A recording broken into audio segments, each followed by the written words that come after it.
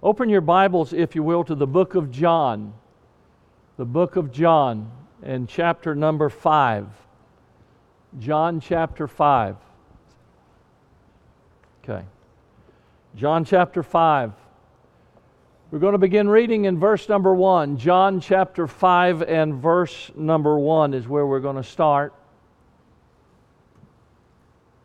John 5:1. After this, there was a feast of the Jews, and Jesus went up to Jerusalem. Now there is at Jerusalem by the sheep market a pool, which is called in the Hebrew tongue Bethesda, having 5 porches.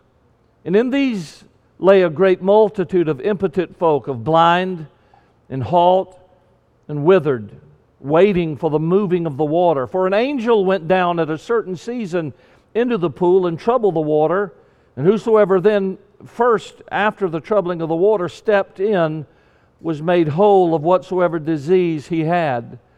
And a certain man was there which had an infirmity 38 years. When Jesus saw him lie, and knew that he had been now a long time in that case, he saith unto him, Wilt thou be made whole? And the impotent man answered him, Sir, I have no man, when the water is troubled, to put me into the pool, but while I am coming, another steppeth down before me. And Jesus saith unto him, Rise, take up thy bed and walk. And immediately the man was made whole, and took up his bed and walked. And on the same day was the Sabbath. The Jews therefore said unto him that was cured, It is the Sabbath day, it is not lawful for thee to carry thy bed. And he answered them, He that made me whole, the same said unto me, Take up thy bed and walk. And they asked him, What man is that which said unto thee, Take up thy bed and walk? And he that was healed wist not who it was, for Jesus had conveyed himself away, a multitude being in that place. Afterward Jesus findeth him in the temple, and said unto him, Behold, thou art made whole, sin no more, lest a worse thing come unto thee. The man departed and told the Jews that it was Jesus which made him whole. And therefore did the Jews persecute Jesus, and sought to slay him, because he had done these things on the Sabbath day. Let's pray for a moment. Father, help us now. Open our hearts to your word. Give us, dear God, that which we have need of. And Lord, we'll thank you for what you do. We need your voice in our hearts. We need you to change our hearts where they need changing, and instruct us, Lord. And we'll give you the praise and the honor and the glory for all of it. In the name of Jesus, we do pray these things. Amen. Jesus, obviously, here in Jerusalem is near the sheep market. He's at a pool that is known as Bethesda. I was there just a little while back. We're continuing our study for 4 more lessons on lessons from the Holy Land and what we can learn. If you go there to Bethesda today, you'll find the pool, and you'll find where the porches were at. And of course the scene has somewhat changed because it's antiquated ruins. But in this day, it was a prominent place, and many people had gathered there. Bethesda literally means house of mercy. But if you took the time to walk around those porches and view the people that were laid there, many on stretchers, some were blind, the Bible says, some were halt, some were maimed of different ways. This man obviously was crippled. He had no means whereby he could get about and do the things that he needed to do. You might think it by the people that had gathered there, you might think it would be more aptly named the house of misery rather than the house of mercy. I think it's important that we take a moment and recognize the crowd of broken people that have gathered there. I have no doubt that those are wearied people. They're tired of their condition. They're looking for a way out. And the only way out that they're aware of is that during a certain season, an angel would come down into that pool, would stir the waters, and then after the waters were stirred, the first person that was able to lunge into the pool and make contact with the water was somehow miraculously healed. And so it was there that all of these broken people have gathered, and with all of their inner maladies sometimes affecting the outer man. Not only did their outer ailments affect their inner person, but sometimes it was the inner that affected the outer. They all have one thing in common. The blind, the lame, the halt, they all have one thing in common, and that is that they were all broken people who could not fix their own brokenness. They were surrounded by people just like them, but there was nothing that they could do for others because there was nothing they could do for themselves. They were broken, and they sat there in their brokenness. And if I could just add a little bit of flavor to this, I sense as I read this a desperation in these people. If you've been gathered in a place hoping for help for many years, this man was 38 years, and no help came, I think that there would be a desperation. If you knew that the window, if you knew that you just had an open window whereby you could get this done and your life would be forever changed, and the burden that you've carried for a portion of your life would suddenly be lifted, and you would be like everyone else. Rather than sitting at the porches of Bethesda, you would be out in society living a normal life. I think there would be a bit of panic, some stress. I think there would be a desperation pounding within your heart in hopes that somehow you might beat someone else into the water and be healed. I think, don't you, that perhaps these people had surely tried other avenues of healing? I mean, I don't know. In their day, they didn't have access to all of the cures that the internet gives us today. But I have no doubt that there weren't people there that were telling them of different types of things that might cure their particular malady. It reminds me, Brother Ernie, of the lady with the issue of blood. The Bible says in the book of Luke chapter 8 verse 43, and a woman having an issue of blood 12 years, this particular woman in Luke chapter 8 had struggled with her issue of blood that made her extraordinarily weak.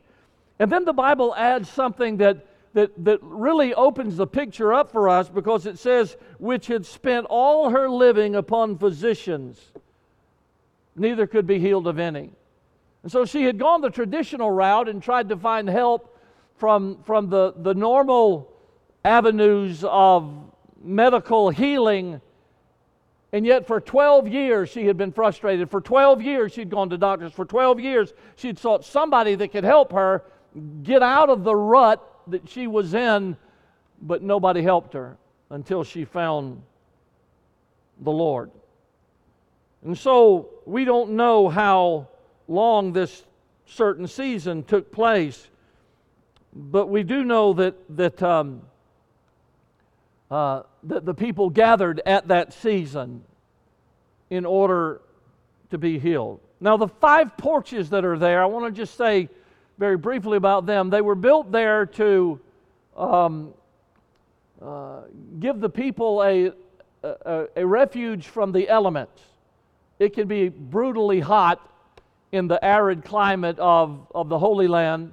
And in Jerusalem in particular, there can be vast swings of temperature. It may one day be scorching hot, and within an hour it's raining, and within an hour it's snowing, and within an hour it's cold, and then before the day ends it's back hot again.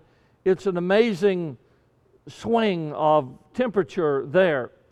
But I cannot help but think about these dear people who year after year have gathered here for the certain season. And then the waters are stirred, and once again they do not make it down into the water. And so now that the season has ended, they begin to somehow, with the help of loved ones or friends, make their way back home. And I can feel the disappointment and the despondency welling within them. Tears, discouragement, depression, as they began to make their way back home, realizing that once again, my desire to get into the water. My desire to be healed has been thwarted. Somebody else beat me into the water. Now, there are lessons in this for you and I, life lessons that will help us learn how to better cope with certain things. First of all, I want to say this. Point number one, I want you to know this, and that is that Jesus cares about you and your cares. I think that's the first thing that we're confronted with as we enter into this text, because there's a host of broken people that are there. I mean, they're everywhere. As you walk in, I'm sure you have to walk around people and make your way as you sort of navigate. You sort of navigate the people that are there, and the hardships of these people. You're confronted with a man that's blind, and a man who, as this man, was crippled, and there's somebody that's just maimed, and perhaps they've got the palsy, and they're shaking, and it's a difficult time.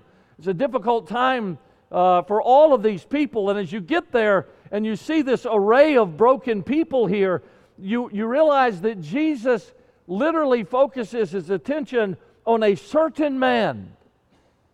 That's the Bible phrase. He picks a man out that's there, and he focuses on him. Now listen carefully, because this is vitally important.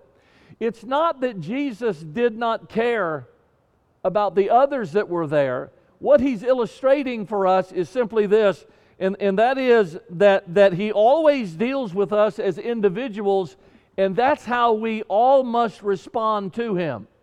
So we don't know what happened. We have no idea, once this man was healed, that everybody else looked and said, "Oh my word, are you kidding me? We don't have to wait on the water." We don't know. God doesn't give us every event that takes place here. And so it could be that they got in a line. And do you think if they did that Jesus said, "No, I've dealt with him. The rest of y'all, you can just stay in your..." I don't believe that. What I know is that God draws out a specific individual, because God always deals with you and your trouble right where you are, with whatever predicament you may be in. It reminds me of the woman who had the issue of blood. Mark chapter 5, it talks about the fact that there was a great crowd of people that were thronging him. And yet this woman decided, "I'm going to touch him," and just, she reached out and just barely got the hem of the garment, and because of her faith, she was healed. And Jesus said, "Somebody touched me, virtue's gone out of me." And the disciples said, "You got to be kidding me. You got to be kidding me. With all of these masses of people here, somebody brushed you? Somebody just brushed the hem of your garment, and now all of a sudden you're trying to locate who it was and why they touched you?" And yet the reality of the matter was, the Bible said that, "Seeing the multitude thronging thee, and sayest thou, who touched me? And he looked round about to see her."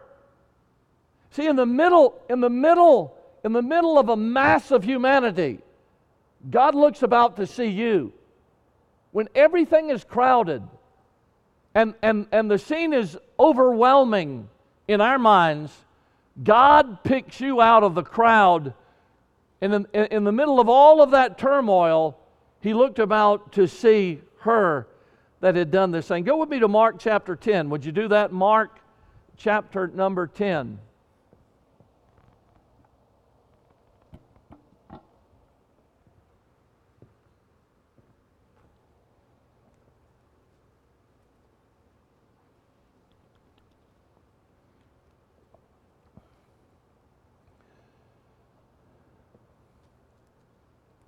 Mark chapter 10.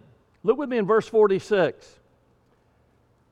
The Bible said, "And they came to Jericho, and as he went out of Jericho with his disciples," and watch this phrase, "a great number of people." So there's a whole host of folks gathered there. But watch this. "Blind Bartimaeus, the son of Timaeus, sat by the highway side begging. When he heard that it was Jesus of Nazareth, he began to cry out and say, 'Jesus, thou son of David, have mercy on" who? Me. Have mercy on me. I need your help. "And many," notice what the crowd is saying. "Hey, dude, look, zip it, would you? Good night. You're making a big commotion." Jesus isn't here for you, He's here for us. But I want to tell you, Jesus had a different thing in mind, okay? Because He deals with people as individuals. Watch this. Many charged Him that He should hold His peace, but He cried the more a great deal, Thou Son of David, have mercy on me. And Jesus stood still and commanded him to be called. And they called the blind man, saying unto him, Be of good comfort, rise, He calleth thee. And he cast away his garments and rose and came to Jesus. And Jesus answered and said unto him, What wilt thou that I should do unto thee? What do you want me to do? And the blind man said unto him, Lord, that I might receive my sight. And Jesus said unto him, Go thy way, thy faith hath made thee whole. And immediately he received his sight and followed Jesus in the way. Now look at me. Listen, I don't care how many people gather around you and how many people have the same problem you've got. And listen to me. I don't care how you may sometimes feel like you're lost in the crowd. Can I tell you this? God cares for you, and God cares about the things that you care about. 1 Peter 5:7 says, casting all, large, small, and in between, casting all your care upon Him, for He careth for you. I've told you the story before about Bill Rice, who got up in a meeting one time, and he asked people, he's a famous evangelist, he asked people, would you pray for my horse? He's sick. And a lady came up to him afterwards and said, Dr. Rice, are you telling me that you pray for your horse? And he said, ma'am, I wouldn't own anything that I could not pray for. How many of you ever prayed for a vehicle, car? Yeah, I have too. When it started sputtering somewhere down a dark highway in southeast Georgia where nothing was nearby for the next 2,000 miles. So listen to me. Whatever your care is, it might seem great to you and small to others, but God cares about the things that you care about. And He knows where you are. And have you ever noticed that some people will come to a service or a meeting, and some people get something out of it and the others leave empty? Same message, same bat time, same bat channel, but only some people get it and others miss what others got. We can gather as an assembly. And I love South Valley Baptist Church, and I love you, and I'm grateful for what God has done here. But I want to just tell you this, whatever God does here in this place will be done individually. God's not going to give us in mass some great decision. He's going to deal with each heart, because you know why?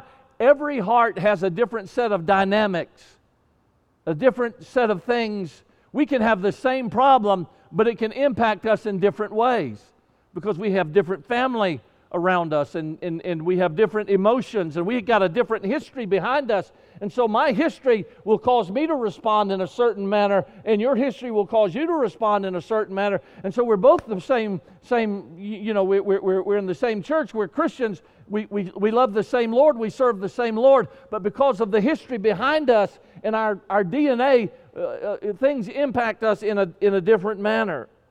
But I want you to know this. I want you to know that Christ is coming to you in your trouble, where you are, with your pain and your hurt and your heartaches, and He cares about you, and He cares about the things you care about. Now, I want to say one thing, and then I got to move to my next point. Stop listening to the voice of Satan.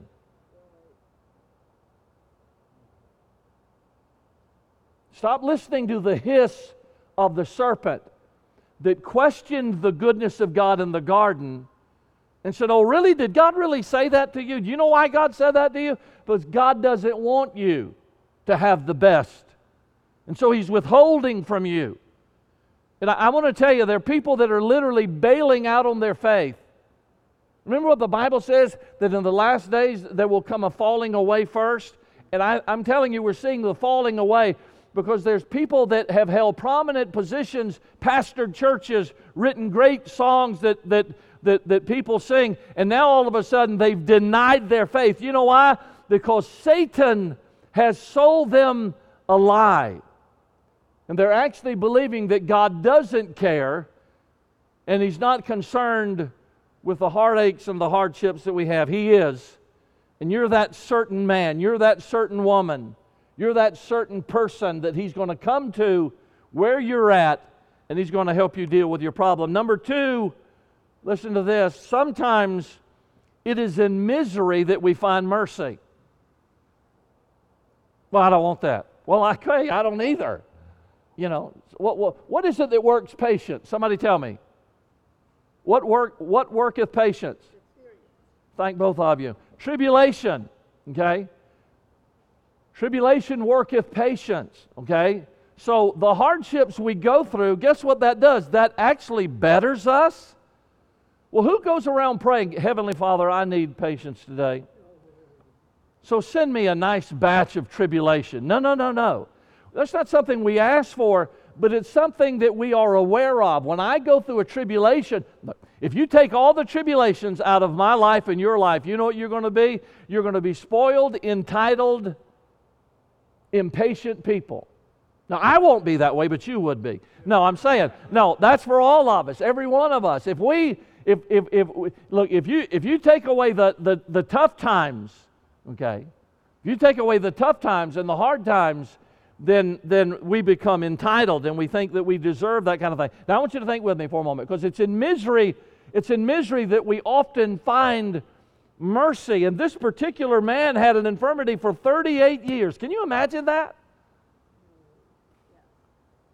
Say, Pastor, I feel that way. I've been married that long. Okay, let's get out of that. Don't start. No, he was obviously lame and couldn't get around very well. I don't know how many times he had tried to get to the pool. 38 years he's been suffering from this, but he was too slow.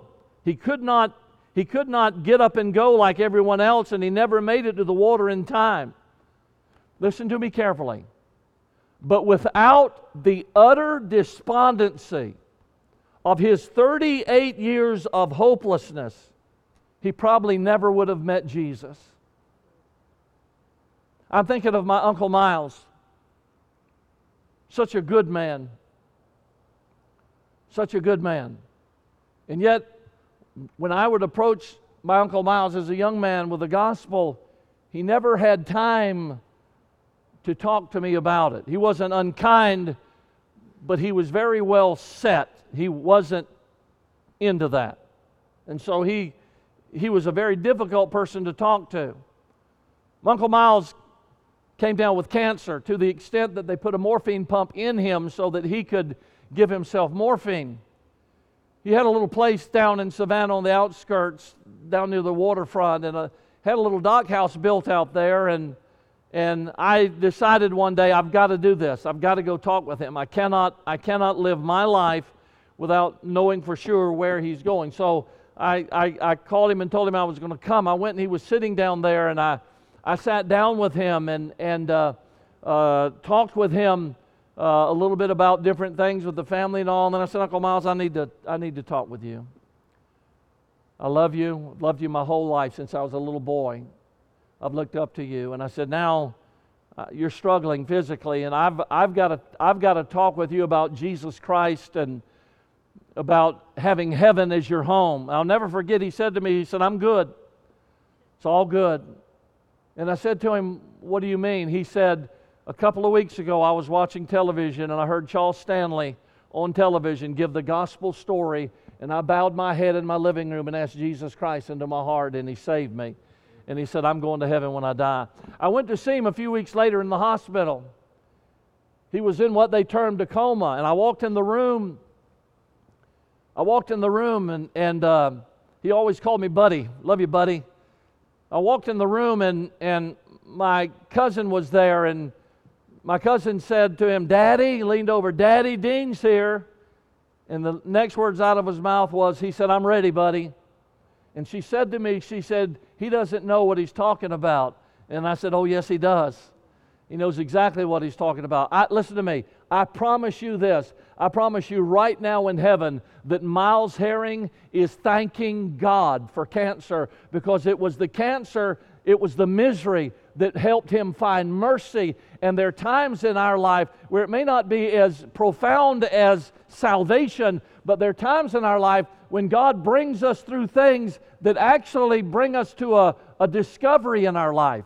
And we find a different perspective of life because we've been through a hardship and we've been through a difficulty.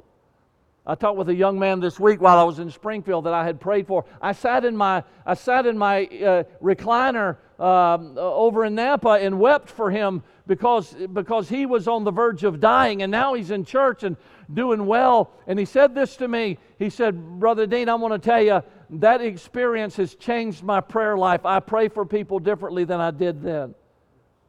2012, when I had cancer, I lay in a hospital in Oklahoma City, and I'm getting texts from everybody all around the country that are friends of mine and places I've preached, and they're praying for me. And on Facebook, people are praying for me. And I want to just tell you, for the first time in my life, I became the recipient of prayer, and it made me appreciate prayer. And I saw it in a different light because now I'm not on the giving end, now I'm on the receiving end, and it's helped me learn how to pray for people even better. I'm just saying that oftentimes it's in misery that we find mercy. I walked a mile with pleasure. She chatted all the way, but left me none the wiser for all she had to say. I walked a mile with sorrow, and not a word said she, but oh, the things I learned from her when sorrow walked with me. Some of our greatest discoveries in life, it's in the middle of our furnace experiences that we feel the presence of the Lord closer than ever before.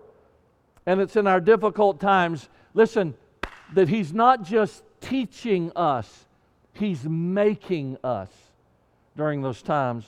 Point number 3, ready for this?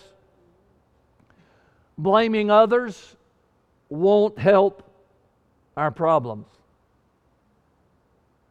Okay, you don't like that one, so we'll just move on. No, look with me in verse number 7. What happens in verse 6? Jesus comes to him and Jesus said, What do you want from me? Okay, basically, what do you want me to do? Verse number 7, the impotent, rather than saying, oh yes, here's what the impotent man, he complained. Verse number 7, the impotent man answered him, Sir, I have no man when the water is troubled to put me into the pool, but while I'm coming, another steppeth down before me. So underline these thoughts in your mind. No man. Yeah, nobody. Nobody's helping me. Nobody's helping me. Nobody's here with me. Nobody's comforting me. Nobody. No, watch this. Then he says, and then another. So nobody will help me, and then everybody else is just getting ahead of me. And so you can see the frustration surfacing here. He's tried and failed time and time again. He's always too late. He's too dejected, too despondent. It's as old as the garden. Why are you here? Okay. I love that scene there. Adam, who told you that you were naked? The woman that thou gavest me, Lord. You know what he's actually doing there? The woman that thou gavest me, Lord. He's blaming her and God. Okay? I'm here where I'm at because you gave her to me. And she hasn't, she's the one led me astray. So then he looks at the woman, and the woman says, the devil made me do it. Okay? How many of you know Flip Wilson? Remember Flip? Okay. Devil made me do it. All right, now look at me. Listen to me. The reality of the matter is it got him nowhere fast, and that's exactly where blaming others will get you. It'll get you nowhere fast. Look at me. Don't blame other people for your lack of joy. No one can take your joy from you. It must be surrendered. You have to give it up somehow, some way. You see. And all it does is make us bitter and cynical. And in doing so, you actually hand the power to another person to define who you are. Okay, you did me wrong. You hurt my feelings. You've injured me. I'm injured. I'm crippled.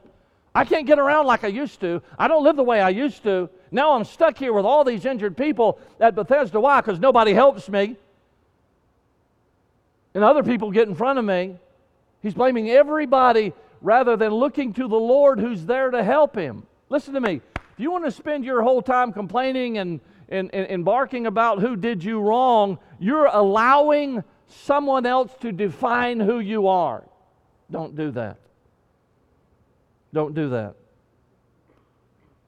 By the way, he was looking in the wrong place.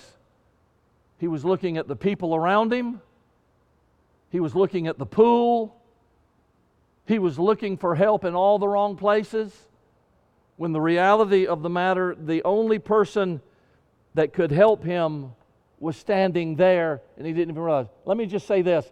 When he says this, I think this is a telling statement. No man. He said there, I have no man. Well, why is that? You ever think about that? Why is that? No. If you ever think about that, why is that? Why is that? Why is that? Pastor, I have no friends. Well, why is that? I have nobody to help me. Well, why is that? Ask a question. I have no one to contribute to my life. Well, why is that? See, this man, I think had become toxic.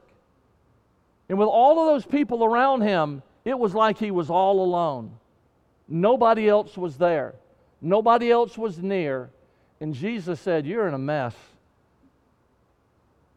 And he came to him and helped him. Number 4, we have to want change. We have to want change to see change. Notice verse number 6, what Jesus said to him. When Jesus saw him lie and knew that he had been a long time in that case, he saith unto him, wilt thou be made whole? Now I want you to think about that for just a moment, would you please? Is that a question you would... Here's a guy, 38 years. He's been lame. 38 years he's been disappointed. 38 years of suffering, of being a member of a fractured part of society. 38 years of perpetual disappointment, perpetual distress. You don't think it would be necessary, do you, to ask a question, do you want to be healed? Would you like to be healed? You wouldn't think you would have to ask that question. And it seems without reason, but it's not without reason. Nothing Jesus ever said is without reason. And so what we have here is a great purpose behind it. Why? Because what Jesus is going to do right now is he's going to expose this guy's preconceived ideas. Okay? He's asking him a question. You know why? Because he wants the guy to speak. He's trying to get him to give up, to surrender out, to put it on the table, everything that he thinks is the right way for him to get help. And so he said, I have no man. We just read it, to put me into the pool. I'm coming another steps in. This is what his thinking is. Ready for this? Here's what he's saying. If you just read this, you read this and you understand what he's basically saying is there's only one way to do this. There's only one way to do it, and that's the way it's always been done. And so because I can't get help, no man will help me. That's the only way I'm going to get help is if somebody help me, and without that happening, there's no hope for me whatsoever. Look, did you know this? Did you know that sometimes we benefit more from the knowledge we lose than the knowledge we gain? I call it brain clutter. Because sometimes our minds are so cluttered with preconceived ideas that are not founded upon truth, that when we come to the house of God, we can't actually grow because the ground is too cluttered. So nothing permanent or eternal can be built in our mind until we rid ourselves of the clutter that has been placed there somewhere down the line in our journey. That's the case with this guy. How you going to, do you want to get healed? Yeah, but I can't. Do you want help? Yeah, but I can't get help. Why? Because this is the only way it can be done. The only way for me to be helped is to get in that pool, and I've already proven for 38 years I can't get in the pool. I'm just basically wasting my time. You know what you do in order to grow flowers? You purge weeds. And sometimes the weeds that need to be purged are deep within our thought process. And we've had people that have come to South Valley that had to unlearn some things before they could grasp the simplicity that is in the Christian life. And listen to me, man is always, always, always trying to take God's truth and make it more complex than God makes it.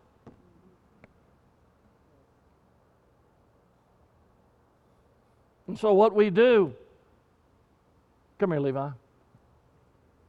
Levi looks like he needs an illustration. So here's Levi, okay? He's got the Christian life. Levi's going to carry the Christian life. That's not too heavy, is it? No, he's good, man. This kid is strong. Listen, he grows up on bald peanuts and grits. Amen. What are grits? Georgia ice cream. But anyhow, so here he is, man. He can carry that. There's no problem with that. But here's what happens. He goes somewhere, stumbles into a church somewhere, and they say, well, I'm glad you got that, but that's not enough. Here, Levi, take this. And so now all of a sudden things are a little heavier for Levi. He's feeling weighted down. Now guess what happens? He loses the simplicity of the Christian life that he began with because somebody told him carrying the songbook isn't good enough. Now you got to carry a chair. And so he goes on a ways, but you know what? That's not the end of it. They're going to lay this stuff on him. And he's in trouble now. He's looking at his dad and Luke saying, help! And so the reality of the matter is this, listen to me. Here's the sad thing. You see this young guy here burdened and weighted down with all of this weight, and yet the reality of the matter is he doesn't have to carry that. No. Somebody told him he needed that. Yeah. All he needs is the songbook. And so when he leaves that church, you know what people tell me? It took me 6 months to let go of those chairs before I realized how light Christian life was and that all I needed was to carry the songbook. I'm going to ask you to hold those the rest of the message. No, okay. Thank you, Bob. So that's what happens in so many in so many lives is the fact that we become burdened down by things that man gives. Now watch this. When he says that, if you'll notice, Jesus didn't argue with him. Well, I beg your pardon. There's more to life than just going down into the pool. No, he doesn't argue with him. He doesn't even address that. You know why? Because he knew the man was just discussing what he knew to be truth. He wasn't a bad guy. He had just been taught this stuff. So he's walking around carrying 2 chairs, and Jesus is not saying, why are you carrying the 2 chairs, dummy? All you need is a songbook. No, that's not what he's doing. So Jesus saith to him, look at verse 8 and verse 9. Jesus saith unto him, rise and take up thy bed and walk. And immediately the man was made whole and took up his bed and walked. You know what Jesus did for him? He did away, listen to me, he removed his brain clutter. He took away the idea, I got to go to the pool, I got to get in the pool, nobody will carry me, everybody gets in front of me, I'll never make it, I'm hopeless. Jesus wiped that all out and said, you don't need that, you need me. Let me show you something. Go with me to Matthew chapter 5. Matthew chapter number 5.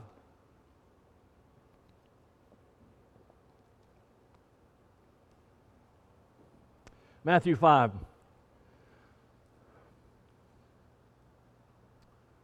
Verse 31. Matthew 5:31. Jesus said, it hath been said, whosoever shall put away his wife, let him give her a writing of divorcement. But I say unto you that whosoever shall put away his wife, save for the cause of fornication, committeth her to commit adultery, and whosoever shall marry her that is divorced committeth adultery. Here's what he's saying. This is what you've heard, but let me tell you what I say. You've heard this, but I'm taking away that brain clutter. This is now what I say. Look with me in verse 33. Again ye have heard. Notice verse 34. But I say unto you. Okay, he's talking about making oaths there. Look at verse 38. Ye have heard that it hath been said, an eye for an eye, or tooth for a tooth. But I say unto you, resist not evil. Whosoever shall smite thee on thy right cheek, turn to him the other cheek also. So you've heard, but I say. You've heard, but I say. You've heard. Notice verse 43. Ye have heard that it hath been said, thou shalt love thy neighbor and hate thine enemy. Well, that works out good. Verse 44. But I say unto you, Love your enemies, bless them that curse you, do good to them that hate you, and pray for them which despitefully use you and persecute you. What he's doing here is he's unlearning people.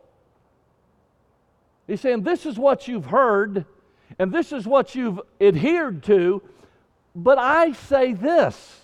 He's changing their way. You ever had a virus on your computer? And at some point, you on the hard drive, you had to get it cleared out. Sometimes our mind becomes infected with viruses that we pick up somewhere down the line.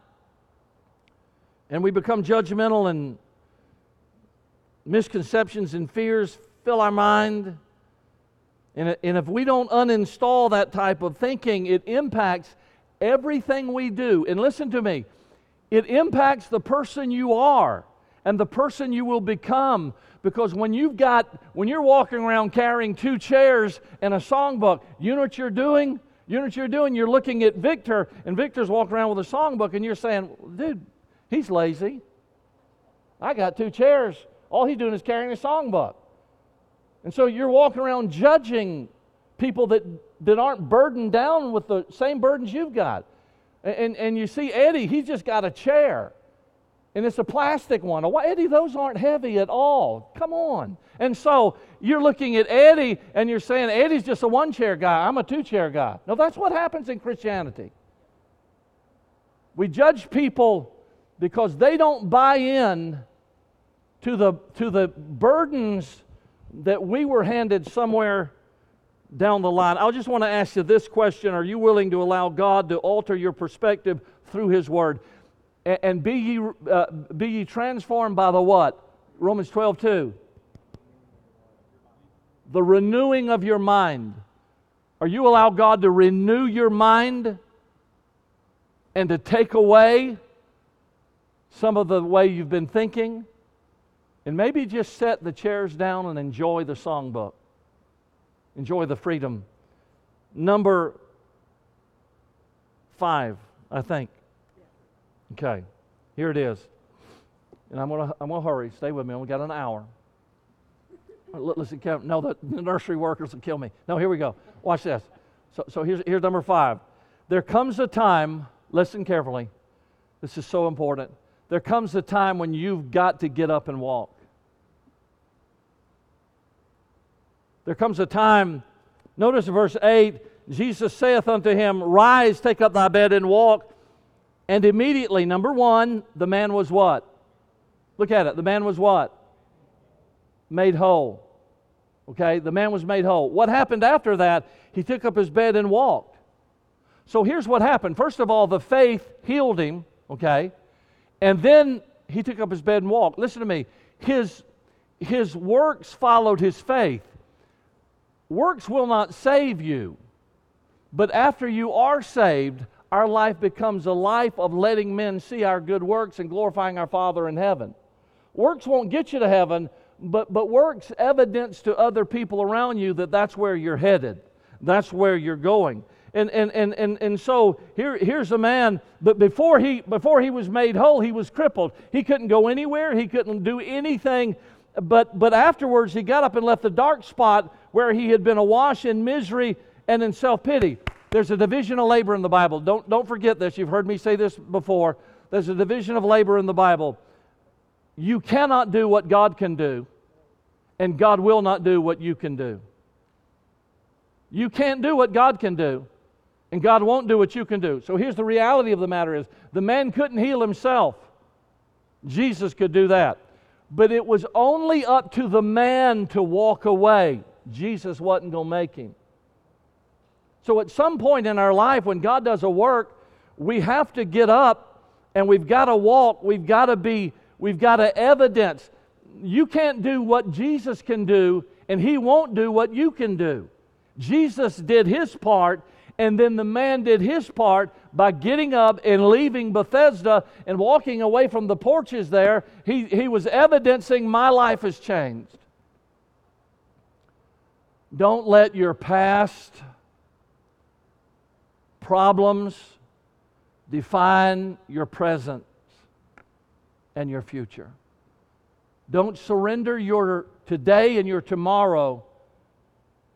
Don't surrender what will be, what is and what will be to what was. Let past be past. Here's a shocking statement. You might want to write this down. That's why they call it past. Because it's past. And we're to let it be past, not present. So let it go. Last of all, and I close quickly. Some people value their traditions more than they do your freedom. That's not nice. It's not a good point, but it's so valid. So, some people value their traditions more than they do your freedom. Now, there's no response given from the broken people that were there at the pool of Bethesda. I don't know. Do you think maybe that people that were stuck in the same place that he had been stuck in were thrilled that he was no longer shackled? I don't know. I don't have an answer to that. And I don't even know, as I said earlier, I don't know if there were others that were healed there. I mean, if I'm there and this guy gets healed by Jesus, I'm crawling. If somebody's describing what's happening and I'm blind, I'm saying, take me. Take me. Forget the pool. Forget the pool. I want the person. I'm not waiting on an angel. I want him. I want the Lord. I cannot possibly imagine that the rest of the people just said, oh, well, que sera, sera, here we are. Good for you, buddy. I don't believe that happened. I don't know what happened. The Bible doesn't say. That wasn't the purpose of this story that God gives us here. But what I do know is that sometimes when a man is set free from his sins, those that are still bound in theirs aren't exactly elated for him. So if your life is changed and there are people in your family that ridicule you, don't be shocked at that. Don't let that surprise you, because the reality of the matter is your freedom is a constant contrast to their imprisoned soul. And so if you know Jesus and you're happy about it, and they don't know Jesus and they're wrapped up in the misery of a self-life that serves the guy in the mirror, they're probably not going to stand up and applaud you. They're probably going to ridicule you. Now, what we do know is this. The religious crowd was livid. Do you know why? They were angry because his newfound freedom came at the expense of their traditions. And they always placed tradition over people. They always placed traditions over people. And they liked him better when he was crippled and miserable. And they were so pompous that they criticized what happened to him rather than rejoicing over the healing that he had received. Now, I don't know everybody's background that's here today, but I do know some. We have some people here that came from churches that used guilt to control you and demanded loyalty to their system of hierarchy. Now, I want you to listen carefully to what I'm about to say. Any man who demands blind loyalty from you will eventually ask you to surrender your eyes. See, here's the reality of the matter is, we don't bow at the altar of any human being. It's Christ. He's the head of the church. I'm the pastor, and I have influence, and I know that, and I love that. But the reality of the matter is, our loyalty is to God and His Word. And when a man strays from the book, when a man gets off course from the Bible, we no longer owe loyalty to him. And in fact, we have to place our loyalty in Christ. Now, listen to me. You may disagree with me on some things, okay? And I've said this before, you have a right to be wrong. We've established that. So there may be insignificant little things like, I don't know, where did Judas Iscariot, where was he born, okay? You may argue over that. That's not essential. But I'm talking about over the essential things of the Word of God. The Bible takes precedence. So what do you do? Listen, what do you do when your heart and your life has been changed and you finally are free from carrying 2 chairs, and now you're just happy because you found out all you need is a songbook? You don't have to walk around with all the burdens. What do you do with the criticism that comes your way from the people from where you were that are still carrying 2 chairs around? What do you do with that? Yeah, you don't do anything. You ignore it and you pray for them and you just focus on Jesus. Let others see what Jesus has done in your life and enjoy the freedom that He's given you. Just enjoy it. I cannot imagine that Jesus died on a cross, paid my sin debt, saved my soul as a 12-year-old boy to lead me into a life of utter misery where I carry around burdens and have to be worried about pleasing everybody in the whole wide world but the one person that died for my sins. That's who I have to please more than anybody, is Jesus. And so, be happy. Be happy in Christ. That's what He wants for you. He didn't want... This man was depressed and discouraged beforehand. Jesus saved him out of that. Allow Him to take you out of wherever it was that you were before you met Him. Let's bow our heads, could we?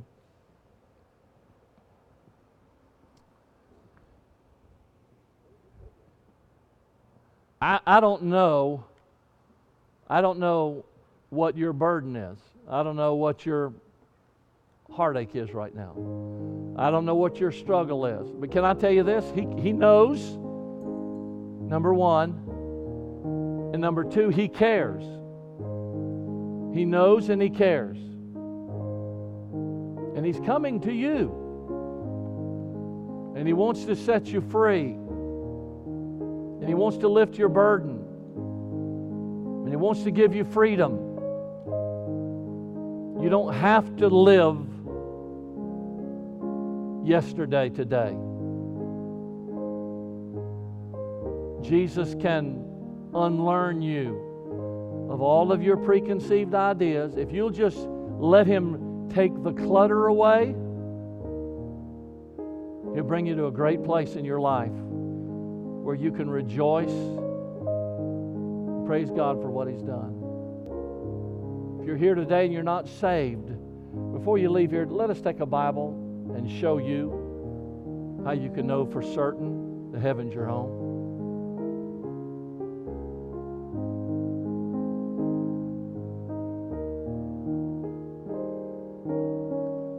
Thank you, Father, for your love and your mercy. And thank you, Lord, for the fact that you care for us, that you know all about us, you know where we are, and what it is that we're going through. And I pray that you will help us to learn these lessons from the pool of Bethesda, that we too might go forward in our life, free of the clutter that so oftentimes accumulates there over the years.